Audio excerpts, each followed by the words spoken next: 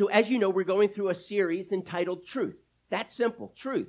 Because we realize that in our day, truth is being discarded in order for the lie of the enemy, and there's many of them out there, and to be embraced by everyone. And if you don't believe me, all you need to do is look and see, how does this generation treat the Bible, the Word of God? Now we're going to get into just that expression, the Word of God, but this is the Bible. This is what the Bible also calls the Scriptures, or in Greek it is hagiography, which means the writings, literally. It's not the speakings, it is the writings. That's what's written down. This is what we have, and our generation is wanting to attack this. So much is at stake. Let me just give you a few examples with regard to education institutions. Harvard was founded in the year, let me get this, 1636. 1636. That is almost 400 years ago. Wow. Their mission statement, wow, so spot on with regard to the gospel, that the students would know Christ, walk in that mission, that others would know Christ, and truly honor him in a life of worship. Powerful, powerful mission statement. But where is Harvard today? They have completely abandoned the inerrancy of Scripture. Let me just define that word for you if I could. And it very simply means that there is no error in the Bible. Or put another way, it is a belief in the truthfulness and therefore the trustworthiness of all of Scripture. Let me just say that again. It's not just that there's no error in the Bible. And we're going to get into this a little bit deeper. But it is that it's a belief in the truthfulness and therefore the trustworthiness. They go hand in glove. The truthfulness and the trustworthiness of all of Scripture. Let me give you another example. Excuse me. And by the way, Harvard today, and they did, in 2019, they did a survey with their student body. Their student body proved to be 37.9% atheist. If you do a general survey of America, they're between 7 and 12%. Do you see a problem here? Let me give you another example. Yale. Yale. This is a little closer to home to me because Abraham Pearson, who founded this, was a distant relative of mine, and a Pearson married a Curtis back in the early 1900s. But this man, he founded Yale in his church in New Jersey, northern New Jersey, and it later moved and became Yale. It was originally called Collegiate School, and in 1745 became Yale, and it had a very strong position on the Bible, the Word of God, that it was truly infallible and inerrant. In other words, that it cannot fail, completely trustworthy, and no error, and therefore it was truthful. Okay?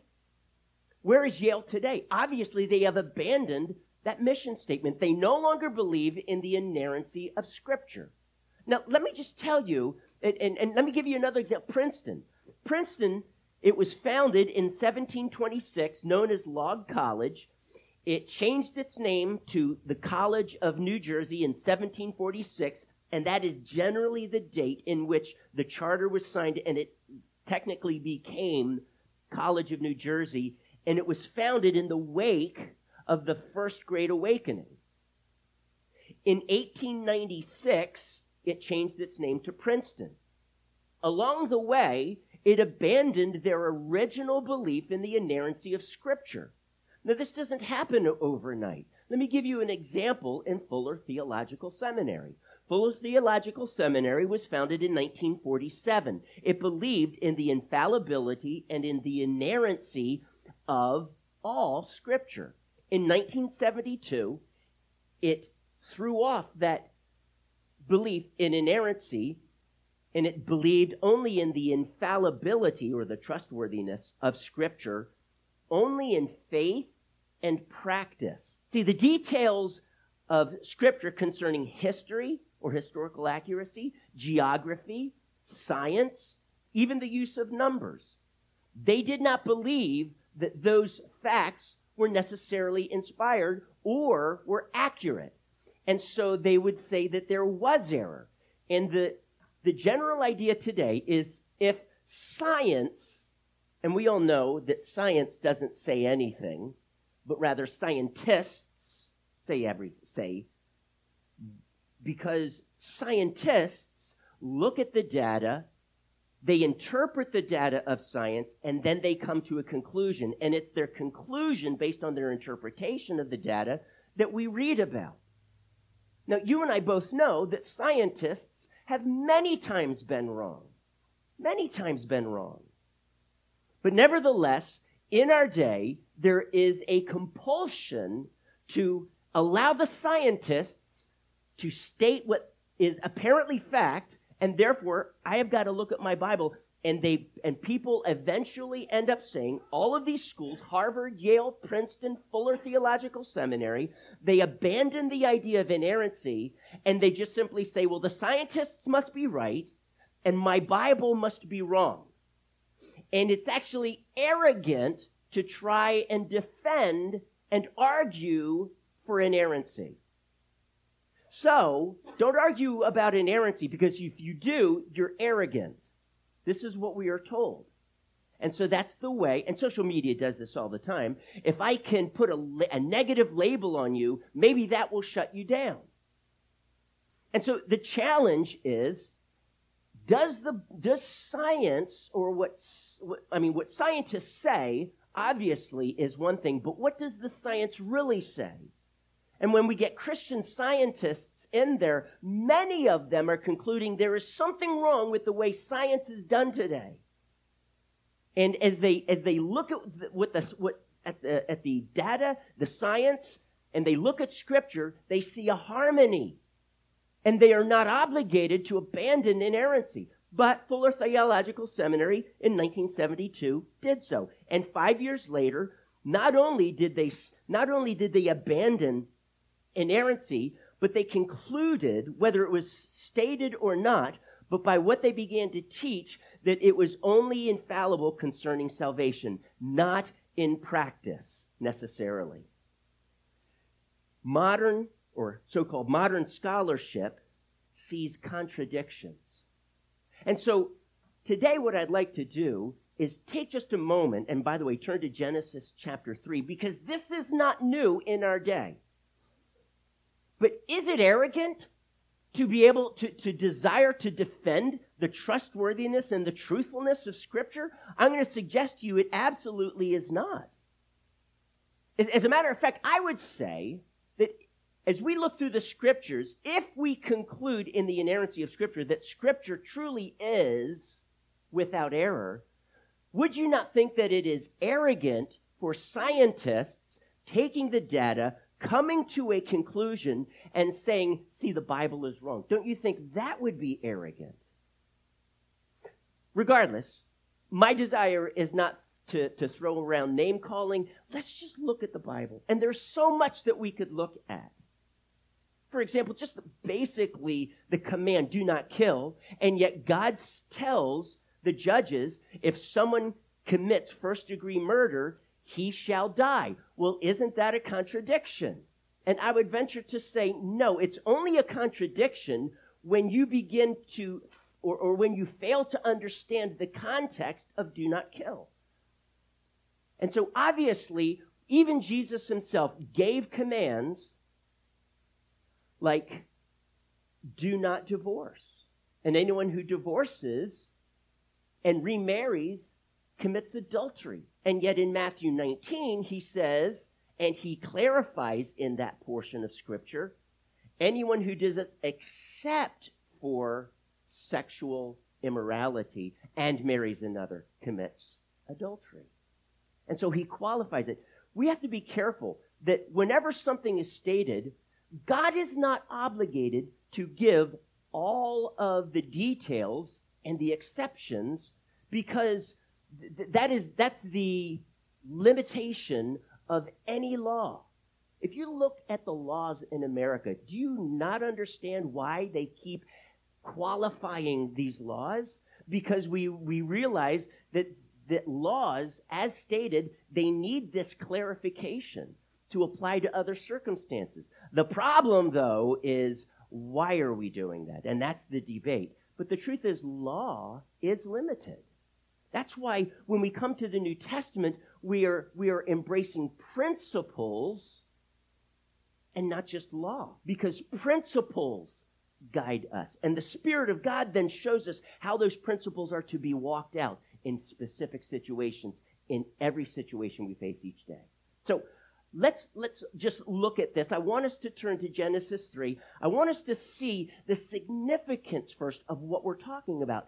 And what happens, obviously we've seen some examples, but what happens when we move away from this idea of inerrancy, when we say that the Bible does contain contradictions, that the Bible, obviously it's divine in some sense, but it's human in another. And so people would say, therefore, being human and humans err, then the Bible, it's okay for the Bible to have error. Is it really? Let me read to you. Genesis chapter 3, verse 1. Now the serpent was more crafty than any of the wild animals the Lord God had made. He said to the woman, did God really say, and I want you to underline that, did God really say you must not eat from any tree in the garden? Church, answer that question before we move on. Is that what God said? You cannot eat from any tree in the garden. Of course he did not. But he's trying to ask a question to undermine what God actually said. Eve, she catches this, and she doesn't say, well, I guess. No. The woman said to the serpent, we may not eat from the trees in the garden.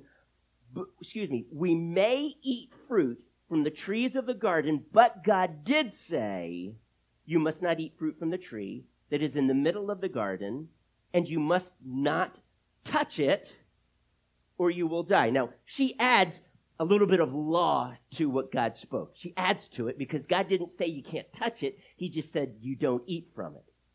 Well, that's fine. That's fine if Eve just draws that line and says, not only am I not going to eat from it, I'm not even going to touch it. Okay, that's fine. There's nothing wrong with that, but God didn't actually say that. So the serpent then responds, you will not surely die. He contradicts what God had said. You will not surely die. Oh, but he is crafty. The serpent said to the woman, for God knows that when you eat of it, your eyes will be opened and you will be like God, knowing good and evil. When the woman saw that the fruit of the tree was good for food and pleasing to the eye and also desirable for gaining wisdom, she took some and ate. Now, we could read on and discuss more about this, but I want us to be very focused here. Satan knew what was at stake here. He knew that if she ate of the fruit of the tree of the knowledge of good and evil, which was in the center of the garden, and the tree of life was also in the center of the garden, by the way, but that if they ate from that one tree that they were told not to, that, yes, their eyes would be opened. They would know good from evil, but in doing so, they would sin. Satan had sinned. Before this time, Satan is speaking through this serpent. In the New Testament, Satan is called the old serpent. We recognize that this is Satan speaking through this serpent.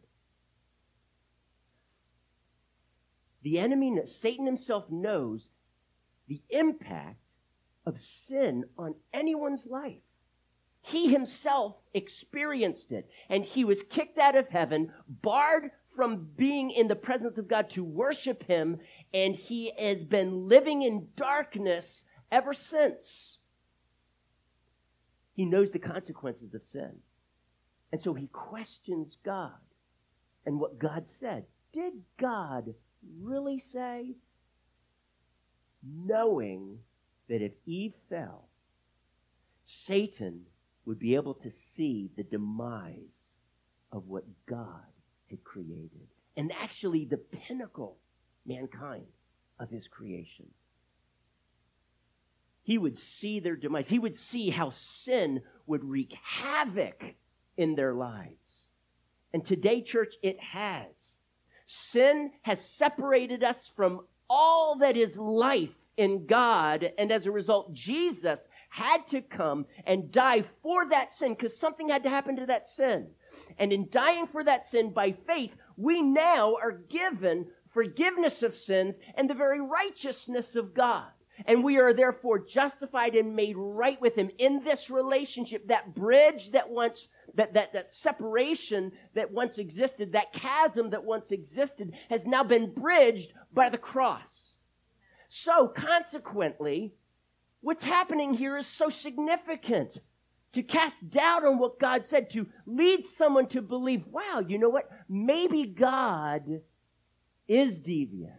Maybe God told us not to eat from the tree of the knowledge, eat from of the fruit of the tree of the knowledge of good and evil, because maybe he doesn't want us to be more like him.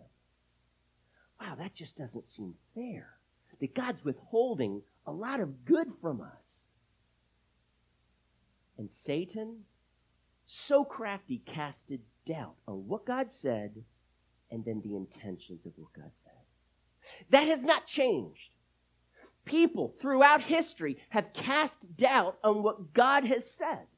When people today look at the scriptures and they say, well, science says, and it seeks to cast doubt on what scripture says, we step back, and is it not right then to defend what God did say? Of course it is.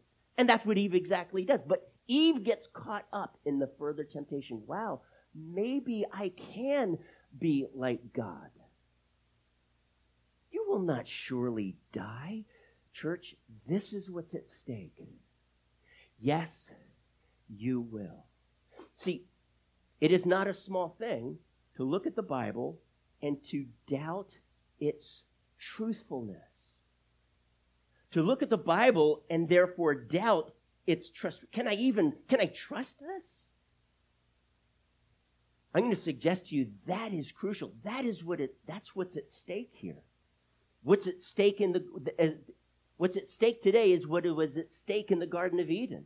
Because if we reject what God says, if we cast doubt on it, sin followed. It wreaked havoc in their relationship with God.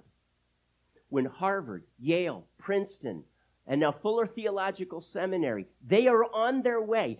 And you can do a little study on this if you want. Look at all of the founding schools in the 16 and 1700s. Many of them Ivy League schools. Many of them, if not all of them, I haven't discovered if it's all of them, but the vast majority of them were founded to honor God, and they embraced the inerrancy of Scripture. And every single one of them, when they stepped away from the inerrancy of Scripture, they slid right down into liberalism. What do I mean by liberalism? It's not just, well, there's some errors in the Bible. Nope. The creation account, that's in error. Adam and Eve and the fall in the garden, no, that just never really happened. That's not historically accurate. The global flood, no, come on, really? A global flood? Of course not. There's no evidence for a global flood, they say. How about the parting of the Red Sea, the exodus from Egypt? We have no archaeological evidence, they say. Of course that can't be right. Jonah being swallowed by a fish, oh really, come on now. Of course that didn't happen. And over and over and over, even if Jesus affirms these events as historical events, we still say they don't happen.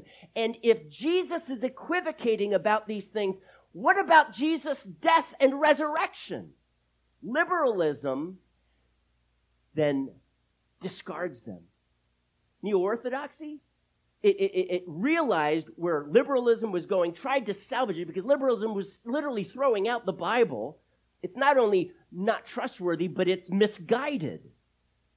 And why these people are even teaching in seminaries this, I don't understand that. But in abandoning the Word of God, therefore the gospel has no effect. Jesus died on the cross simply as an example for you. See, Jesus died for your sins in this way, that by him denying self and willing to sacrifice, if we do that, and if we deny self, and if we seek to deny self, then we too will sin less and less and less. See, the cross doesn't impact my sin. It's now an example and like this life vision. Okay, if I can just be like Jesus, I will sin less. That empties the cross of its power. See, when Jesus died, our sins were placed on. Jesus suffered for my sins. And then he was raised to newness of life so that I too can have newness of life. This is the heart of the gospel. And yet, when we abandon inerrancy, every single institution that has done this, every one of them, it's like a slippery slope, and they slide right down into liberalism, which rejects the Word of God. It is not powerful. It is not authoritative. It does not speak truthfully. And it ends up completely discarding the gospel. Every single institution that has done this. So, why would we embrace this idea of inerrancy? What is it? Turn with me to 2 Peter chapter 1, verse 20. 2 Peter chapter 1, verse 20. We're just going to go through a couple of scripture verses and look at this a little closely. It says this: above all, you must understand that no prophecy of Scripture came about by the prophet's own interpretation. For prophecy never had its origin in the will of man, but men spoke from God as they were carried along by the Holy Spirit. See, Scripture is not just someone musing and sharing their own opinions about something. They did not speak out of their own understanding or interpretation. They spoke exactly what God said or told them to write down. They were carried along by the Holy Spirit, meaning the Spirit was guiding them. Now, was he guiding them completely, or was he guiding them just some? So that their own humanness, as it entered into their writing, that their humanness allowed room for error. See, if there's error in the Bible, what gives me the right to be able to trust? What gives me the right to say that here's error and here's error and here's error? Where do I draw that line? See, that's the slippery slope that all of these schools stepped on and slid right down into a rejection of the Bible, a rejection of the gospel, and a rejection of Jesus Christ. And so, when we make room for error, we begin to cast out, just like the devil did in the garden, we begin to cast out on what God said. Genesis 2:24. You don't have to turn there. I'm going to read it to you. Genesis 2:24 says this: for this reason, a man will leave his father and mother and be united to his wife, and they will become one flesh. This is what Moses had written down. For this reason, a man will leave his father and mother and be united to his wife, and the two will become one flesh. However, in Matthew 19:5, Jesus said that the Creator said this. So let's understand something. That even though Moses penned it, Jesus himself said that God said this. 2 Timothy 3:16. All Scripture is God-breathed and is useful for teaching, rebuking, correcting, and training in righteousness, so that the man of God may be thoroughly equipped for every good work. This doesn't just say, Scripture or some Scripture, but all Scripture. That's in the Greek. All Scripture is, in the Greek word there is theopneustos. That is translated in King James Version as inspired. In other words, it's the Scripture itself, God breathed into it. And so literally, theopneustos is God breathed. Understand that it is Scripture that is God breathed. It is not me as I'm reading it. Karl Barth, in the early 1900s, his definition was that the Bible only contained the Word of God. As a matter of fact, his definition of inspiration simply meant this: as I am reading the Bible and the Spirit of God ministers to me in this passage, that passage for me in that moment becomes the Word of God. But we dare not say that the entire Bible is the Word of God, because he believed that there were plenty of errors. Well, I'm sorry, that's so loosey-goosey. There's nothing definitive about that. Everybody then has an opinion. Well, this is God's word for me, and this is God's word for me. And basically, as poets are inspired today, so these prophets were inspired then, not kept from error. It is not the prophets, it is not the writers of Scripture that were inspired. It is the text itself was God-breathed. God spoke these words. And so we need to be very clear, what actually is God-breathed? It's not like God is breathing or speaking through the prophet, though that's true. It is the actual words that are written down. Those are God-breathed. They came from the very mouth of God. God said it. Moses wrote it down, but God said it. There's numerous scriptures that we could actually look at concerning this. Matthew 5:18 says this. It says, I tell you the truth. This is the beginning of the Sermon on the Mount. I tell you the truth, until heaven and earth disappear, not the smallest letter, not the least stroke of a pen, will by any means disappear from the law until everything is accomplished.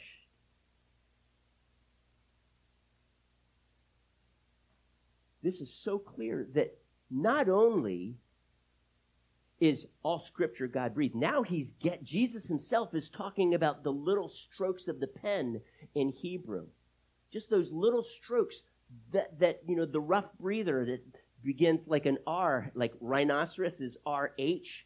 It's you have an H sound in your R. Even that's in Greek. In Hebrew, you have various nuances in pronunciation and in writing and yods and such, that those are inspired of God.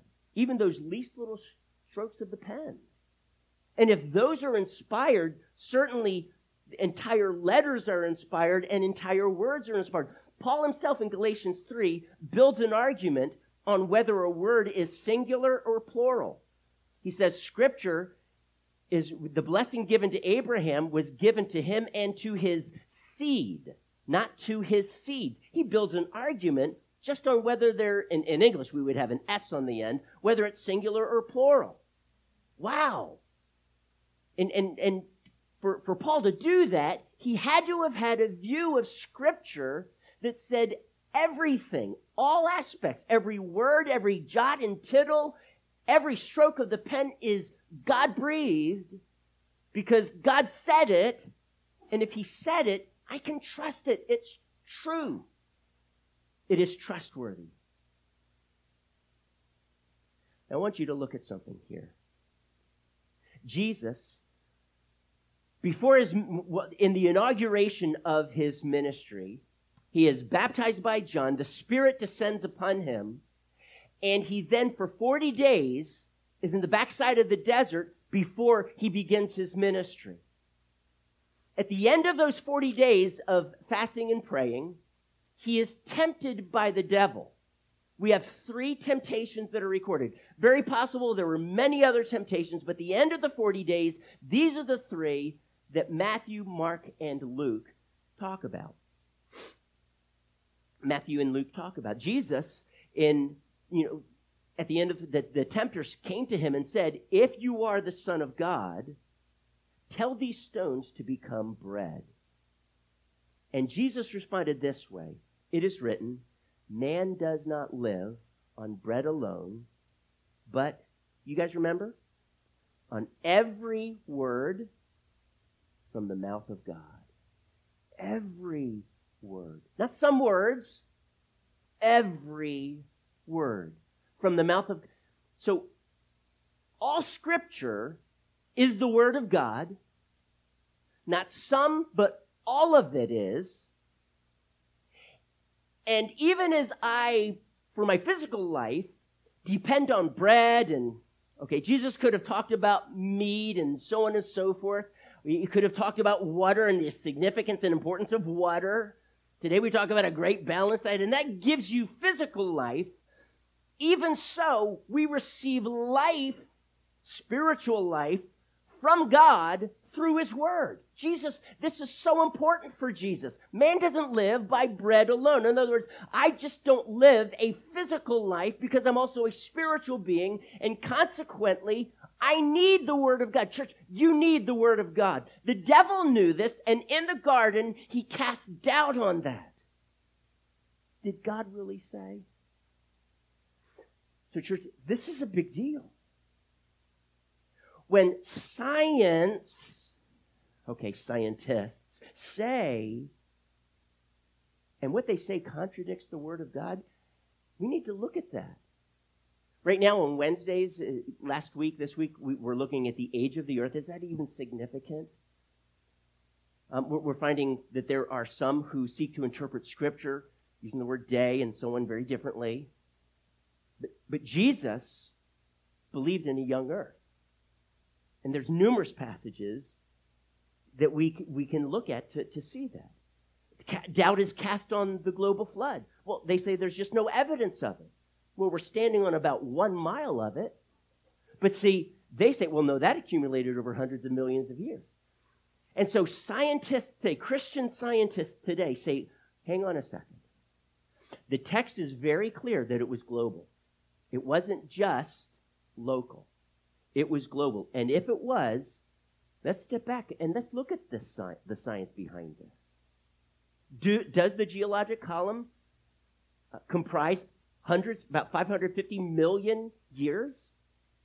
There's far too much evidence that suggests otherwise that we could get into right now. I mean, I don't have time, but we're going to do that this coming Wednesday. What is that science? Is it arrogant for us to look into this? Is it arrogant for us to challenge scientists today on this? I would say no. I think we're obligated. I preached a sermon series some time ago on the Exodus. I think I entitled it something about redemption. And just this concept of the Exodus coming out of Egypt. And then we looked at the parting of the Red Sea and how people in our day, according to Egyptologists or archaeology, they would say, well, obviously the Exodus didn't happen. We don't find any archaeological evidence. Because when they're looking at the city of Ramses, there's no evidence of slavery, et cetera, et cetera. And lo and behold, we begin to wonder, well, maybe you're looking in the wrong place. Because the city, as they're digging into the city of Ramses and uncovering it, they're digging into a portion of it that used to be called Avaris. And there, they are finding evidence of slavery. They are finding tremendous amounts of evidence that would support an exodus.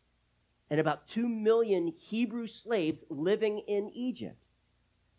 And as they're piecing the puzzle pieces together, many of them are realizing there's something wrong with how we're doing science or Egyptology or archaeology in Egypt. There's something wrong with the dating.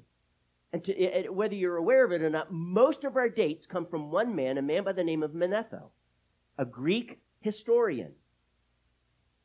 And I'm just going to suggest there is something wrong with how we're doing this science. And it's not just Christians who are asking these questions. Even atheists are asking these questions. Something is wrong here. So I'm going to suggest to you that the final word on the Exodus and the parting of the Red Sea is not in when it comes to science. We're discovering, and I think we need to delve into this more, we're discovering there is something wrong with how science is done today. I'm going to suggest that anytime that we come across science says and it contradicts the Bible, I'm going to suggest there is something wrong with how that science is being done.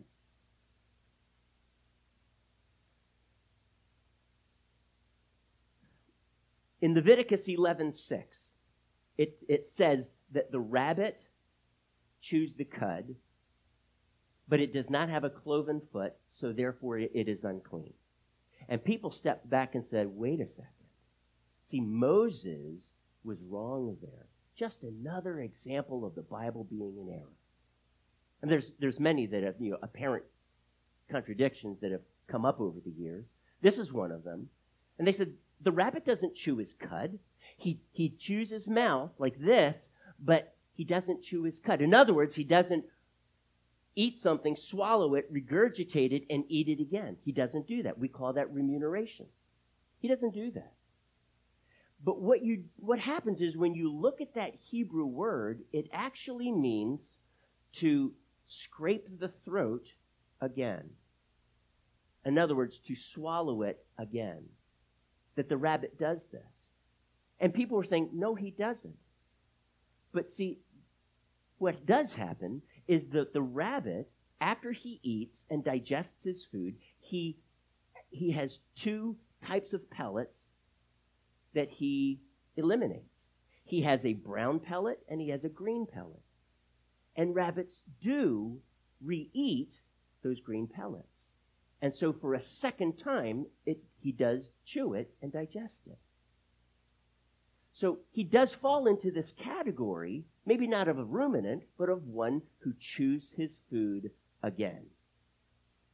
Sorry, that may have come across a bit disgusting. I didn't mean for it to. But the truth is that Moses was not wrong. Now, we could look at a number of examples. We could look at the example in Hebrews 9:4. Forgive me if I don't turn to this verse just to keep things a little bit short.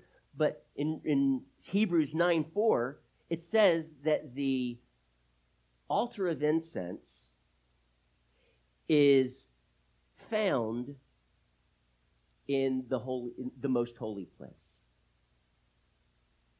Well, the way the Greek reads there is that not that it's located in the Holy of Holies, but that in discussing the Holy of Holies, the altar of incense belongs to it. Now, if you read in the Hebrew in 1 Kings chapter 6, verse 22, as Solomon is building the temple, he records it this way, that the altar of incense, and it's just one letter, le, that's attached to the noun, the altar of incense belonged to the Holy of Holies.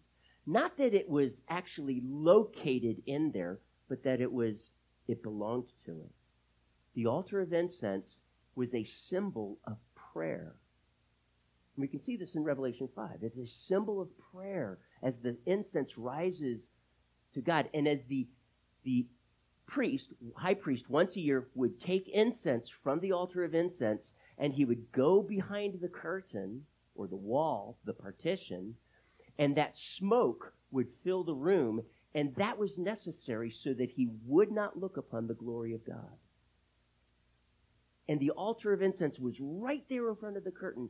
Yes, it did belong to the Holy of Holies, but technically it's located in the holy place. There's the holy place, and then the curtain, and then the most holy place, or the Holy of Holies.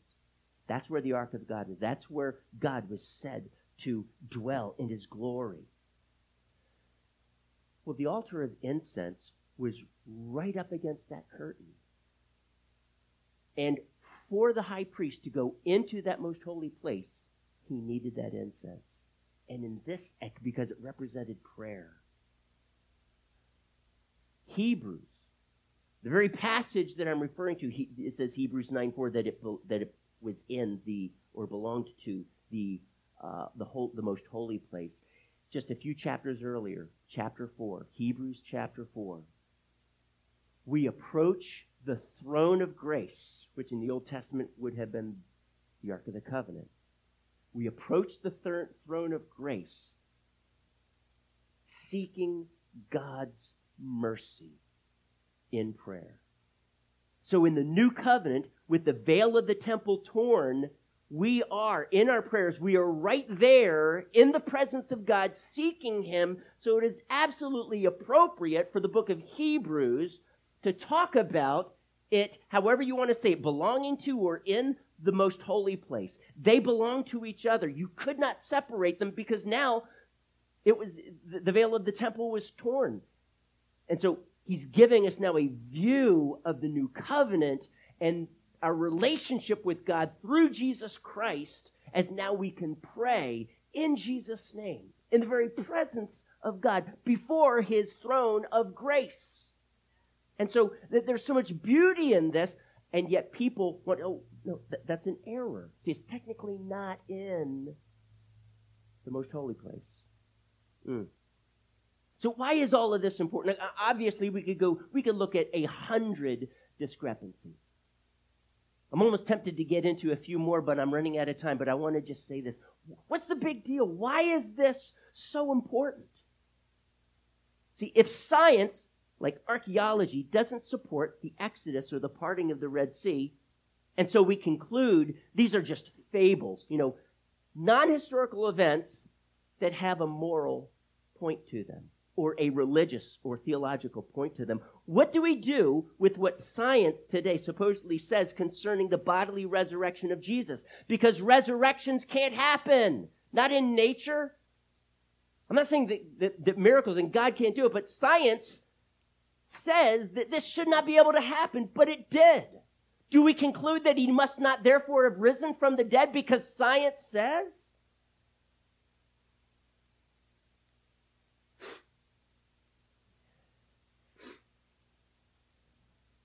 Matthew 7:26. But everyone who hears these words of mine and puts them into practice is like a foolish, and does not put them into practice, is like a foolish man who built his house on sand. What words in the Bible are we going to choose to build our life on? Just some of them? That is, those that apparently science doesn't contradict?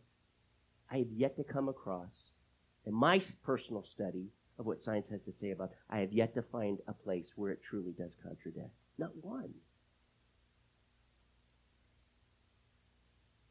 How about when Jesus says that he's the only way? Are we going to toss that one out? When he condemns male-female marriages only. When he commends male-female marriages only. Do we just toss that one out in view of the LGBTQ and what it's trying to say to our culture today? When he condemns all forms of sexual immorality and divorce except for sexual immorality alone, do we throw that out as well? I would suggest that there is no end to what we do with Scripture when we start out. Did God really say? You may remember Adam's testimony yesterday. Adam was a drug addict. He was an alcoholic. And because of this, it had ruined his life. Just absolutely ruined his life. It created tremendous division between he and his mother. His mother could not trust him and basically stepped away from Adam's life.